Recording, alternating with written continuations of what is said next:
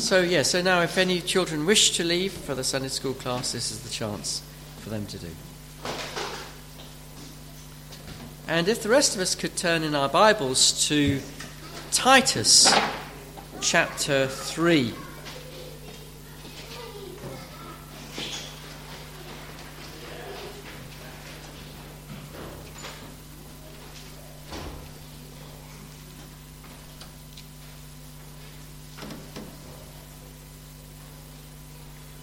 And this is found on page 1185 in the Church Bibles.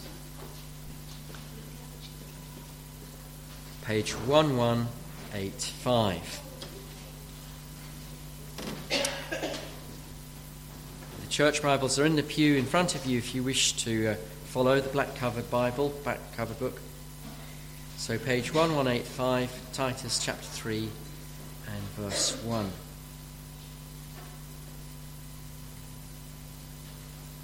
Remind them to be submissive to rulers and authorities, to be obedient, to be ready for every good work, to speak evil of no one, to avoid quarreling, to be gentle, and to show perfect courtesy towards all people. For we ourselves were once foolish, disobedient, led astray, slaves to various passions and pleasures, passing our days in malice and envy, hated by others and hating one another. But when the goodness and loving kindness of God our Saviour appeared, He saved us, not because of works done by us in righteousness, but according to His own mercy, by the washing of regeneration and renewal by the Holy Spirit, whom He poured out on us richly through Jesus Christ our Saviour, so that, having been justified by His grace, we might become heirs according to the hope of eternal life.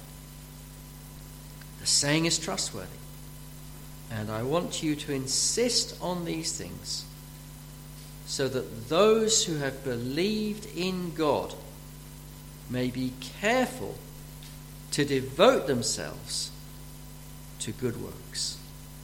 These things are excellent and profitable for people. So I'd encourage you to keep your Bible open because we'll be looking at this passage in just a moment. But first of all, let's pray and ask God for His help.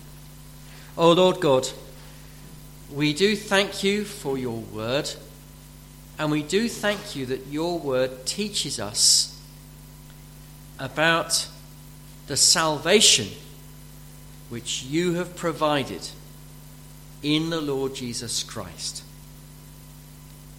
Father, please would You help me to be able to teach Your word clearly and in the power of the Holy Spirit.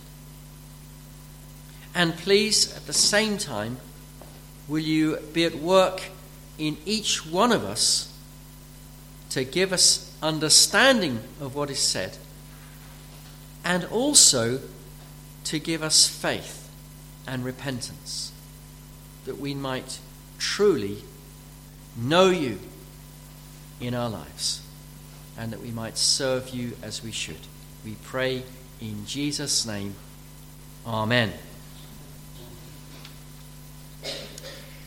Now, in the readings that we tend to have at this time of year, the readings from Scripture, we frequently find the words save or saviour being used.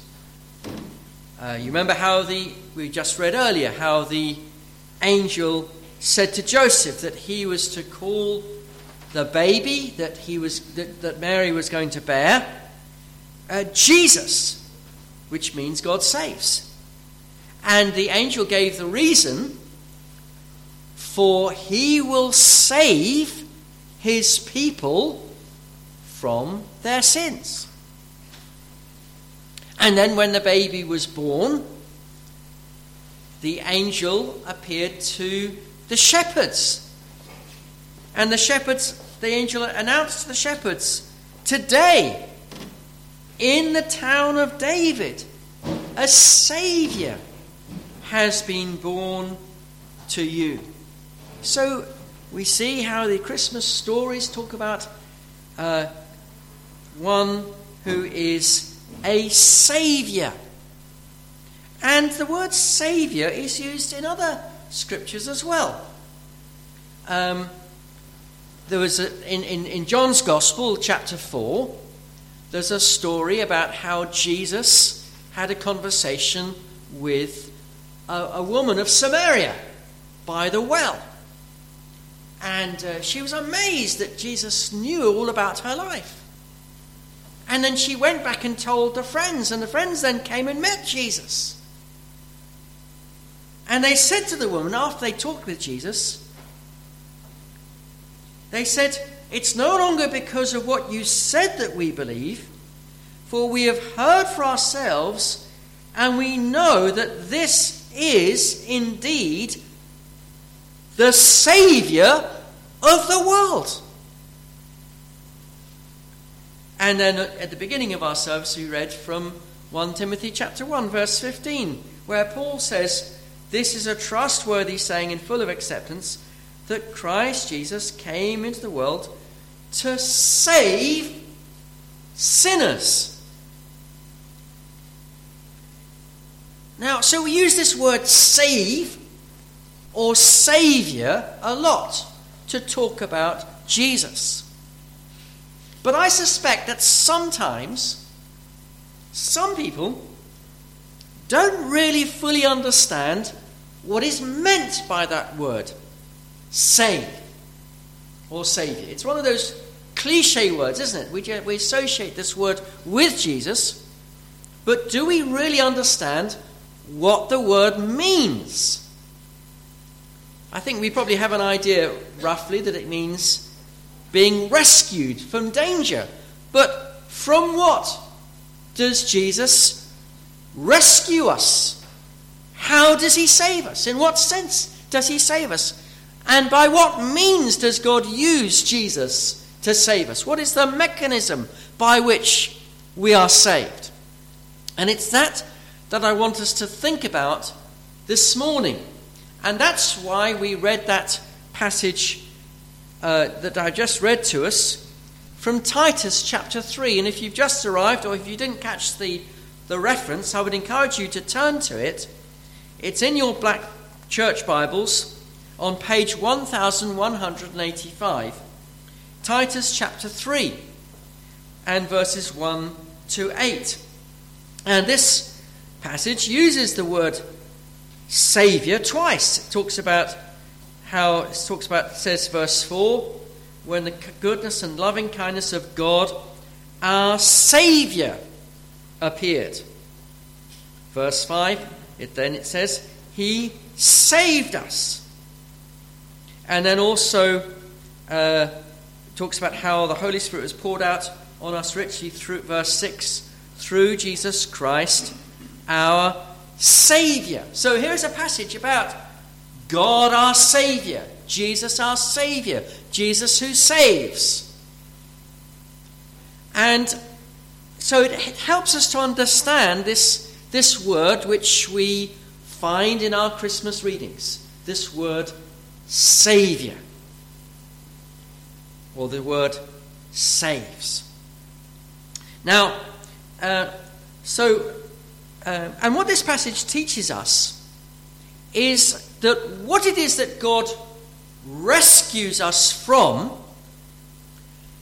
is sin. That's our problem. We have, all of us, broken God's laws. We are sinners, and because of that we deserve to go to hell. And God rescues us from our sin. He rescues those who believe from their sin, in the sense that they are no longer counted as guilty sinners. They're no longer regarded as worthy to be condemned through Jesus, through what happens through Jesus coming into the world and saving people, dying for their sins. But also this passage talks about how not only is the guilt of our sin taken away, but also the power of sin is destroyed. Because the problem we've got is not only that we are guilty sinners, we're slaves of sin in our natural state. And what this passage tells us is that through Jesus coming into the world, the Holy Spirit has been poured out. And the Holy Spirit saves those who believe from the power of sin. So they are set free to serve God.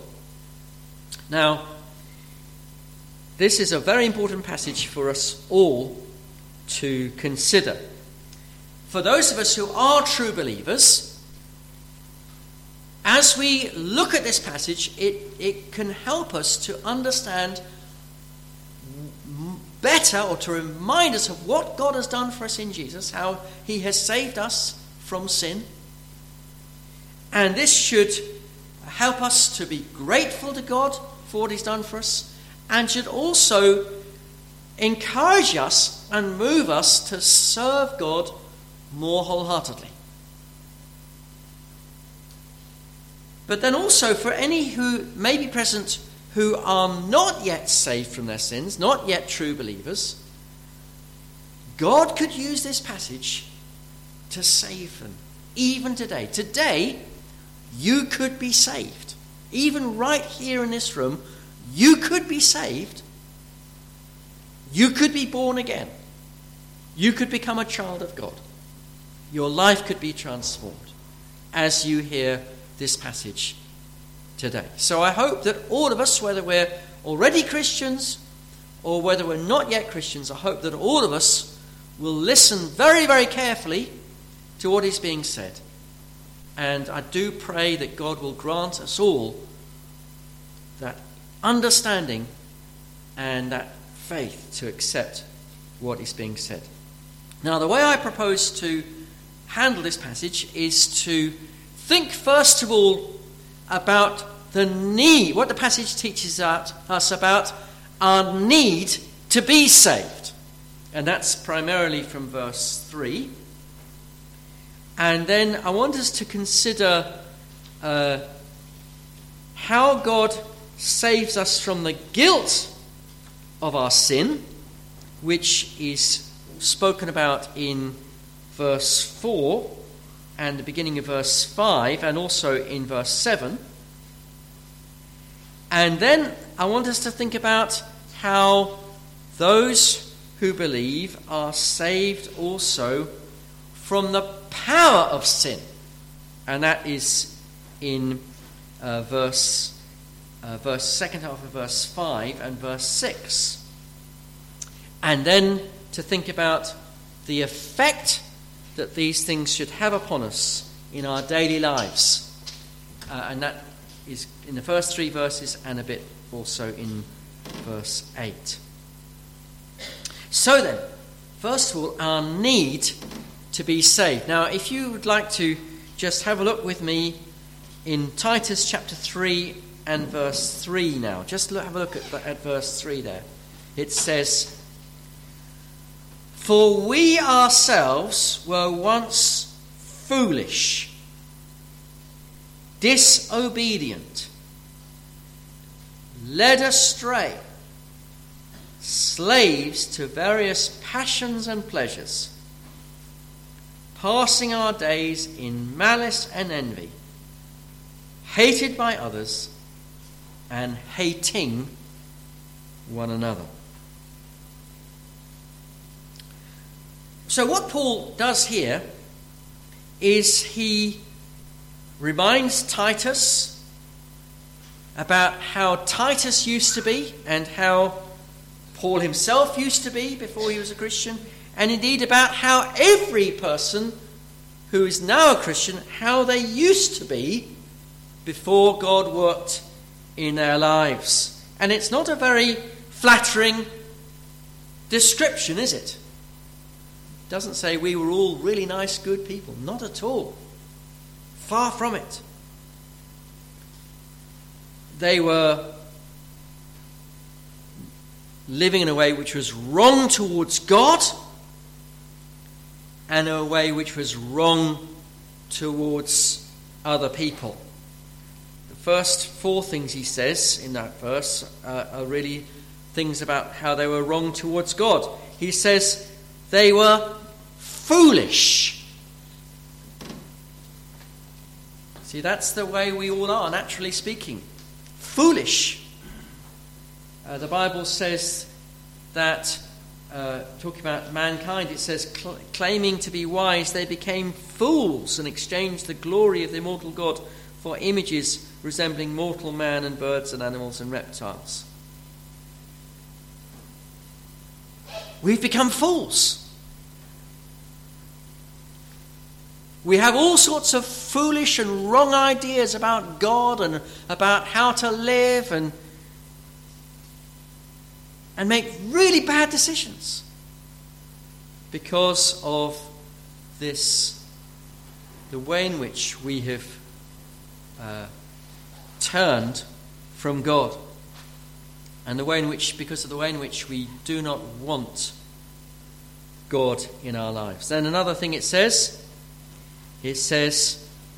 that we were disobedient. God has given us his holy laws, the 10 Commandments. He's told us that we should love God with all our heart, soul, mind and strength, and we should love our neighbour as ourselves. And we've disobeyed God. Scripture says we all like sheep have gone astray. We've turned each one to his own way. All have sinned and fall short of the glory of God. For those who've recently arrived, we're looking at Titus chapter 3 and what it teaches us about salvation. And we're looking at the moment now at verse 3, which in most of the church Bibles is on page 1185. And then it says that he says they were led astray. We were led astray. And that's how mankind is. Led astray. Some charlatan comes forward, some false teacher comes forward, somebody with some crazy idea about God and some crazy idea about how to live, and people just wander off after him. They forsake the truth, and we just wander away into all sorts of false and wrong ideas. And then he says about them, he says that they were slaves to various passions and pleasures. And that's a description, isn't it, of mankind in our natural state. Slaves of various passions and pleasures. Jesus said everyone who sins is a slave of sin. We might not all be enslaved to the same things. Some people are enslaved to drink. Some are enslaved to drugs. Some are enslaved to sex. Some are enslaved to money. Some are enslaved to political power. to fame, to celebrities, to sport.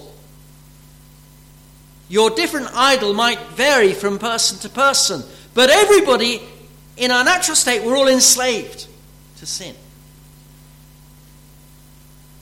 So their attitude to God was completely wrong, but also, he says, that their attitude towards other people was wrong as well. He says that they were hated. We passed our days in malice and envy. Malice is where you want other people to be hurt. You know, you hear of somebody else who's come across, you say, "Oh yes, great." Why do we do that? Because there's this lack of love that's within us. Envy, that's when you are miserable if somebody else is blessed. That's what we tend to have. We have this tendency towards envy, jealousy, wanting what other people have got. And he then talks about how their lives were characterized by hatred. He says, we were hated by others and hating one another. Again, that's a description, isn't it? That is how mankind is. Hatred. You go on the news or you're on your news feed. Hatred, murder, strife, quarrelling, divorce. And the trouble is, you look out there, but you look inside and you see the same sort of things: anger, bitterness, resentment within our own hearts, don't we?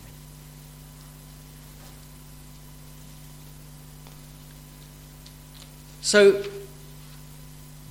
this is why we need saving. Because of our sinfulness.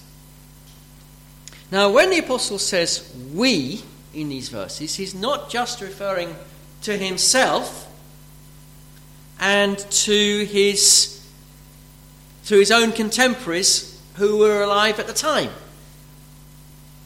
That word we refers just as much to us. We means you and me, doesn't it?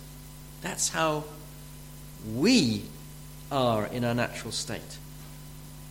For those of us who are believers now, this is a description of how we used to be. We should never forget our past. It's very easy once you've been a Christian for a little while and your life has started to change. It's very easy then to look down on other people who behave in a grossly sinful way and say, "Oh, tut, how terrible the way that, look how they're being so immoral, look how they're getting drunk, look how they're doing, Hang on a minute. What were you doing a few years ago? What was I doing a few years ago? What would you be doing now if you're a Christian? What would you be doing now if God had not worked in your life? Remember that story of the man who looked out and saw somebody being led off to be hung. In those days, criminals were hung publicly. And as this godly man saw this man being led off to be hung, he said, "There but for the grace of God go I." That's where I would be going. And as you as a Christian, you see sinners around you, enslaved by sin, on their way to hell, say to yourself, "There but for the grace of God go I." That's what I used to be. And there's still those tendencies not very far beneath the surface in my life.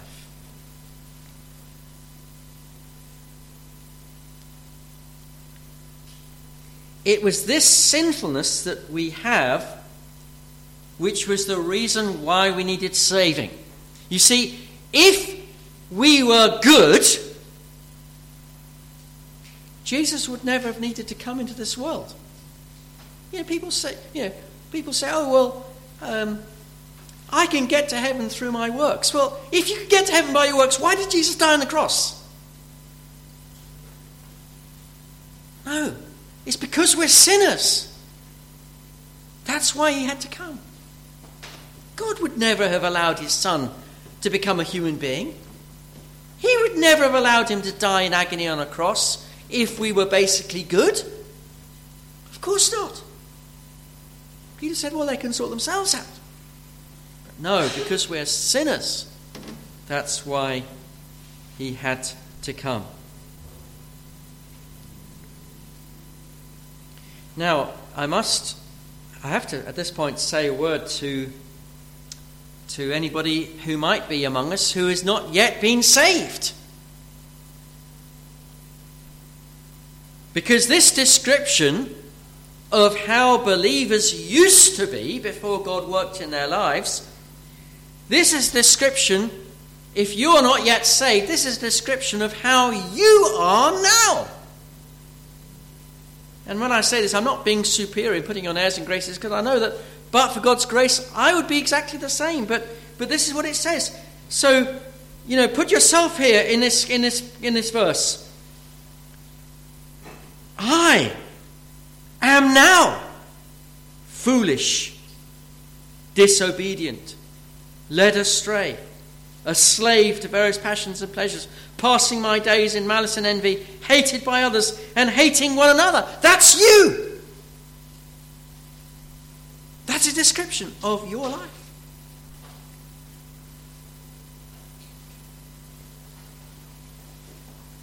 And so because of your sin, you are in, and if you've not been saved, you are in a very, very dangerous position. If you have not been saved, then if you were to die today, you would pass out immediately into Hades to be tormented, waiting for the final judgment. And then you would pass off straight into hell once Jesus comes again.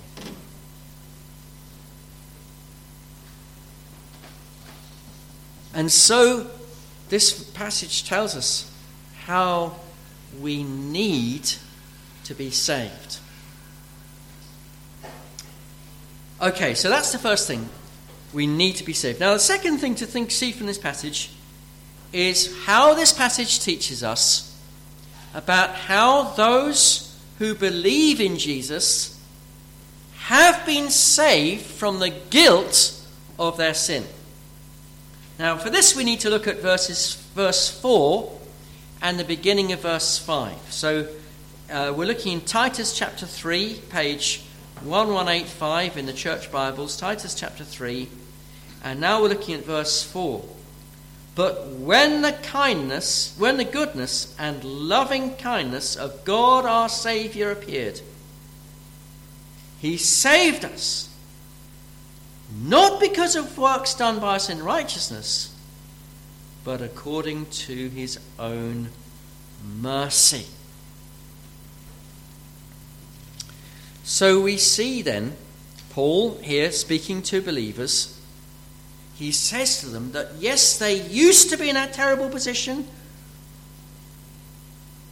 of being dominated by sin, but God, when the goodness and kindness and love of God, our Saviour, appeared, he saved us. He saved us. He saved us from both the condemnation of sin and also the power of sin. We'll think about the condemnation of sin first, and then we'll think about the power of sin in a little while. So he saved us from the condemnation of sin. You see, sin God's justice demands that there should be punishment for sin. If God were just simply to say, oh, I don't mind about your sin, it's fine, I forget about it, God would be unjust.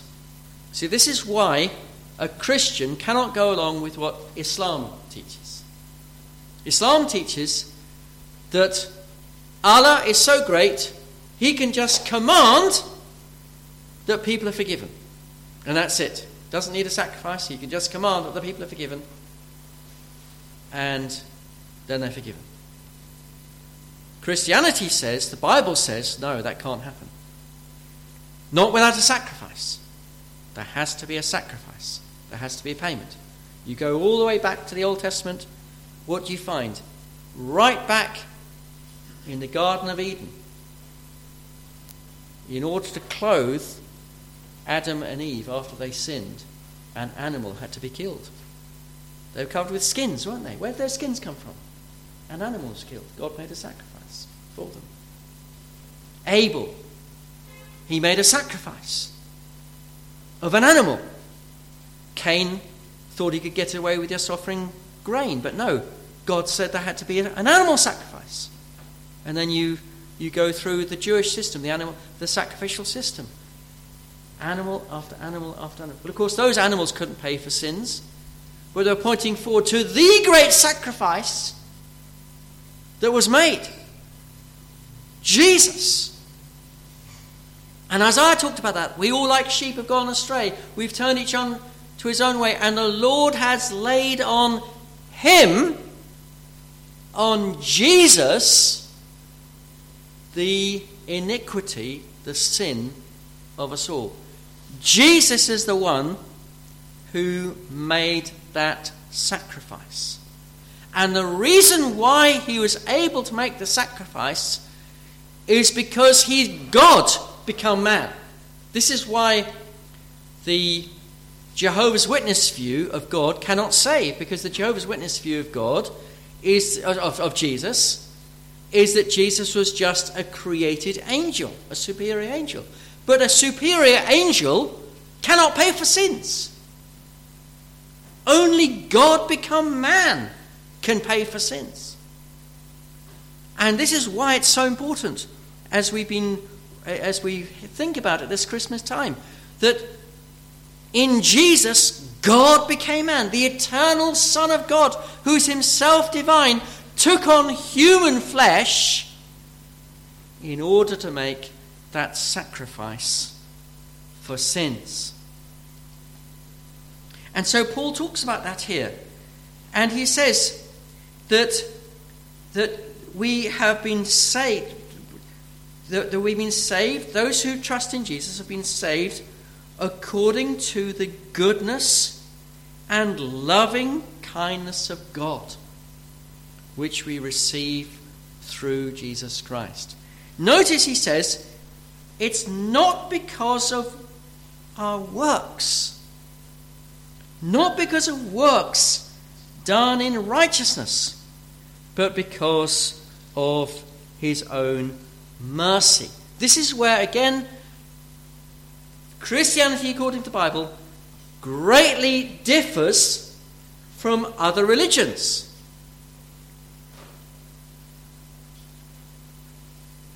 For example, Judaism. A Jew tries to make himself worthy of going to God by keeping the Ten Commandments and by keeping lots of other laws and rules that there are in the Old Testament. Roman Catholicism tries something similar. Roman Catholicism says, well, you get baptized as a baby, and then you do your first communion, and then each week you have to go to Mass, and before you go to Mass you have to go to the priest and do your confession. And you hope that by these various rituals and rites you'll get enough grace to enable you to live a good enough life to enable you to qualify for heaven. And the teaching of Catholicism is, well, if you don't quite qualify for heaven, well, then you go to purgatory and you work off your sins for a few thousand years in purgatory, and then you hope that if you can do enough good deeds, you will elevate yourself to be good enough for heaven. Islam teaches another form of religion by works. It says You pray 5 times a day. You make the right confession about Allah. You fast on Ramadan. You give to the poor. You go on pilgrimage to Mecca. You do these good deeds, and you hope that if you do enough good deeds, Allah might be merciful to you and let you into paradise. But this teaching says, not because of works done by us in righteousness. It's not because of our deeds. Paul says in Ephesians, it is by grace you've been saved, by God's undeserved kindness you've been saved, through faith. And this not from yourselves, it's the gift of God, not by works, so that no one can boast. You see, what takes away your guilt is not, oh, I've tried really hard. No. What takes away your guilt is that Jesus, if you trust in Jesus, your sins are paid for by the blood of Jesus on the cross. That's the only thing that takes away your guilt. Verse 7 talks a bit more about that. It says, so that having been justified by his grace, we might become heirs, having according to the hope of eternal life. Justified. What does that mean? To justify means to declare to be guiltless. To declare to be righteous. See, because Jesus died on that cross, the person who trusts in Jesus, God puts upon that person the righteousness of Christ. God treats that person as though he has never sinned in the whole of his life. And so this means that you can be, if you trust in Jesus, you can be sure you're going to go to heaven. As it says there, having been justified by his grace, we might become heirs according to the hope of eternal life. There's no question, the person who trusts in Jesus, no question, oh, will I be saved? Will I go to heaven? No. If you trust in Jesus, you can be sure, because your sins have been paid for. And so that's why Jesus is called the Saviour, because he saves us from going to hell. He saves us from the guilt of our sins. As long as you trust in him, you are saved. You're rescued from your sin, from the guilt of your sin. So, if you have trusted in Jesus already, if you are somebody who truly trusts in the Lord Jesus Christ, rejoice! Be glad! Your sins have been forgiven. You are justified before God. You can have confidence that you will be with the Lord in heaven. And for those who have not yet trusted in Christ for salvation, here is tremendous good news. You can be forgiven. Remember what the angel said? I bring you glad tidings of great joy, which shall be for all people. Here's this tremendous news. Wow! No matter how terrible your sins have been, no matter how awful you've done, no matter how awful the things are that you've done, no matter how you've offended against God, if you will come to Jesus, all your sins will be blotted out. Remember, when was it? Was it 2 weeks ago we had the snowfall? It was, wasn't it? Remember, we were in the service, in the evening service, it was fine, and then as we came out, the whole place was white. Absolutely beautiful. And the scripture says, though your sins are like scarlet, they shall be as white as snow. purified. So come to Jesus. He has the power. He is the Saviour who saves from the guilt of sin. Now, thirdly, Jesus is the one, those who believe in Jesus have been saved from the power of sin. Have a look now in Titus 3 at verses 5. Well, actually, I'll read from verse 4 again. But when the goodness and loving kindness of God our Saviour appeared, he saved us not because of works done by us in righteousness, but according to his own mercy, by the washing of regeneration and renewal by the Holy Spirit, whom he poured out on us richly through Jesus Christ our Saviour.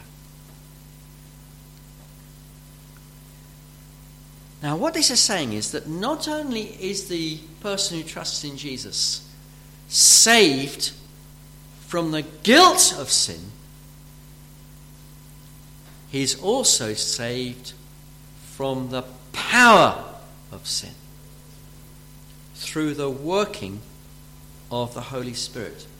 Because Jesus' coming into this world and his death on the cross and his ascension into heaven made possible the outpouring of the Holy Spirit upon believers in power. Now, of course, the Holy Spirit, you find evidence of the Holy Spirit being at work in the Old Testament. But the work of the Holy Spirit was quite limited in Old Testament times, both in terms of the number of people who experienced the power of the Holy Spirit and also in terms of the extent to which they experienced his power.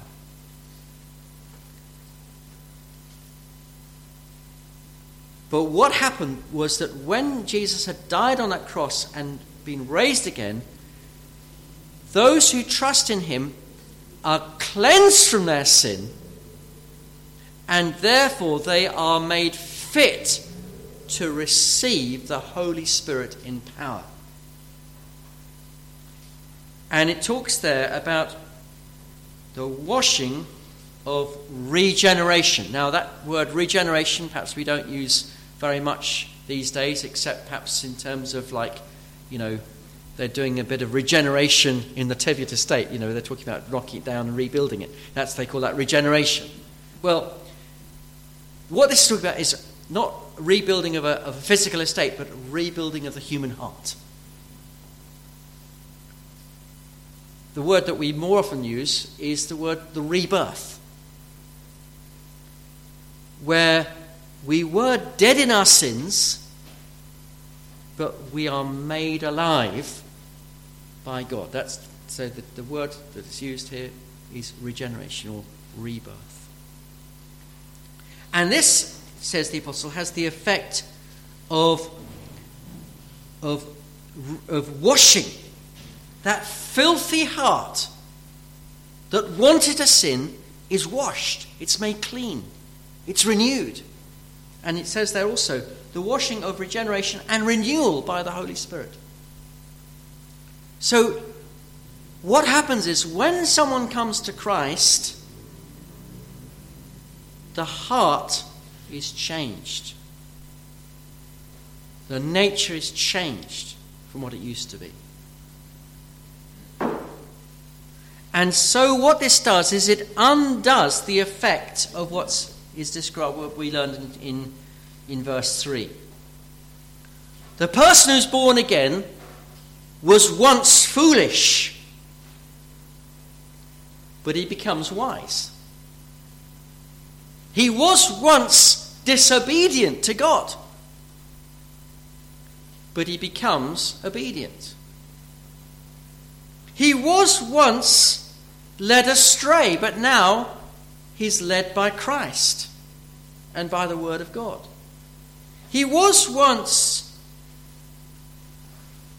a slave to various passions and pleasures, but now he's a slave of Christ.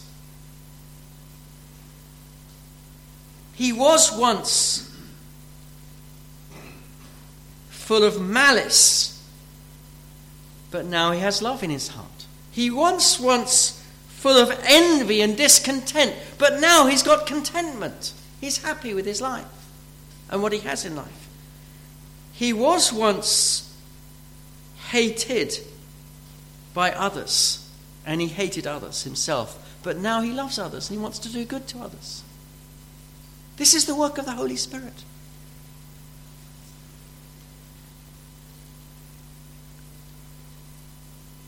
And this is tremendous good news. You see, so many are aware that they are not what they should be. They've got a filthy temper. They're enslaved by drink, enslaved by sex, enslaved by drugs. Oh, if only I could be free from these things, but they can't get free. But in Christ, there is salvation. You can be saved from the power of sin. This is why Paul said, I'm not ashamed of the gospel, because it is the power of God for the salvation of everyone who believes. You come to Jesus, you trust in Jesus, your life changes. Paul said in 2 Corinthians, if anyone is in Christ, he is a new creation. The old has gone, the new has come. This is the great good news. Salvation from the power of sin. You see, there are people who call themselves Christians who talk about Jesus Christ, but their lives they know nothing of it, because they don't believe the gospel. And Paul talks about them in one of his letters. He says they have a form of religion but deny the power. But if you're a gospel-believing Christian, if you believe this message that we've been talking about this morning, you don't just have the form, the empty form, but no power. You have the form and the reality. You have the power of God inside you. God himself living inside you, transforming you, changing you to become like the Lord Jesus Christ. Now, finally, let us just briefly see the effect that this should have upon us. If you are a Christian, if you've believed in Jesus, then knowing his power should make you different. Let's go back now to verse 1. Remind them to be submissive to rulers and authorities, to be obedient, to be ready for every good work, to speak evil of no one, to avoid quarreling, to be gentle, to show perfect courtesy towards all people. See, if you've been born again, this should change the way you live. Now, I said a moment ago that we're not saved by our works. We're not. We're saved only by the grace of God. But having been saved, we should be doing good works. Not in order to be saved, but because we are saved. Look at what he talks about there. Submission to rulers or authorities. Obey the law of the land. Pay your taxes. Keep the speed limit. Don't lie, don't cheat, don't steal. Be obedient. Be a good wives, submit to your husbands. Employees, submit to their employers. Be ready for every good work. Be a good person who does good to other people. Speak evil of no one. Don't be a gossip and a slanderer. Avoid quarreling. Pick a fight with somebody. Be gentle. Be kind. And show perfect courtesy towards all people. You know, being polite is not just like a social virtue. It's actually in the Bible. We should be polite. Be courteous. It's there. And then verse 8. The saying is trustworthy. I want you to insist on these things so that those who believe in God may be careful to devote themselves to good works. These things are excellent and profitable for people. You see, having been saved from the power of sin as Christians, well, let's use that power. The power of Christ to live in a transformed way. Some Christians got the idea that you're a sinner, and then you get saved from the guilt of your sin, and then you carry on the rest of your life as a sinner saved by grace. Now, there's an element of truth in that, but it's also can be misleading, because actually you should not carry on the same as you were before. Your life should be different, because if you've truly believed in Christ, something has happened. You've been set free from slavery to sin. And you're now a slave of righteousness. So now live as someone who's free from sin. Live in that new way.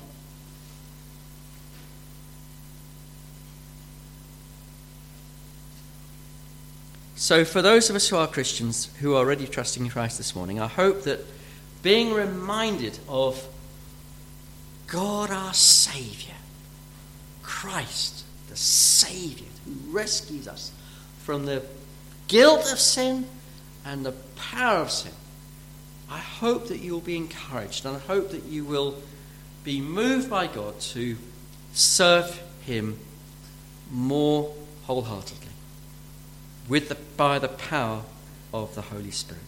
But also, if there's anybody here who's not yet trusted in Christ, I do hope and pray that God will use this talk today to help you to see that there is somebody there who's got the power to save you from both the guilt of your sin and from the power of your sin. My prayer is that you'll see that you need saving. You'll see that you are a sinner, as described here in this passage, but you will also come to Christ and look to Him for His salvation. Well, we'll have a few moments of prayer before we finish. Before we sing our last hymn, we will have a few moments of quietness where we can make our own response to the Lord. And I would encourage you, if you've not yet praised the Lord, even today, just right there where you are, come to Jesus. Ask Him to save you, that you might be saved from the guilt of sin and from the power of sin. So we'll have a few moments of quiet, and then we'll sing our last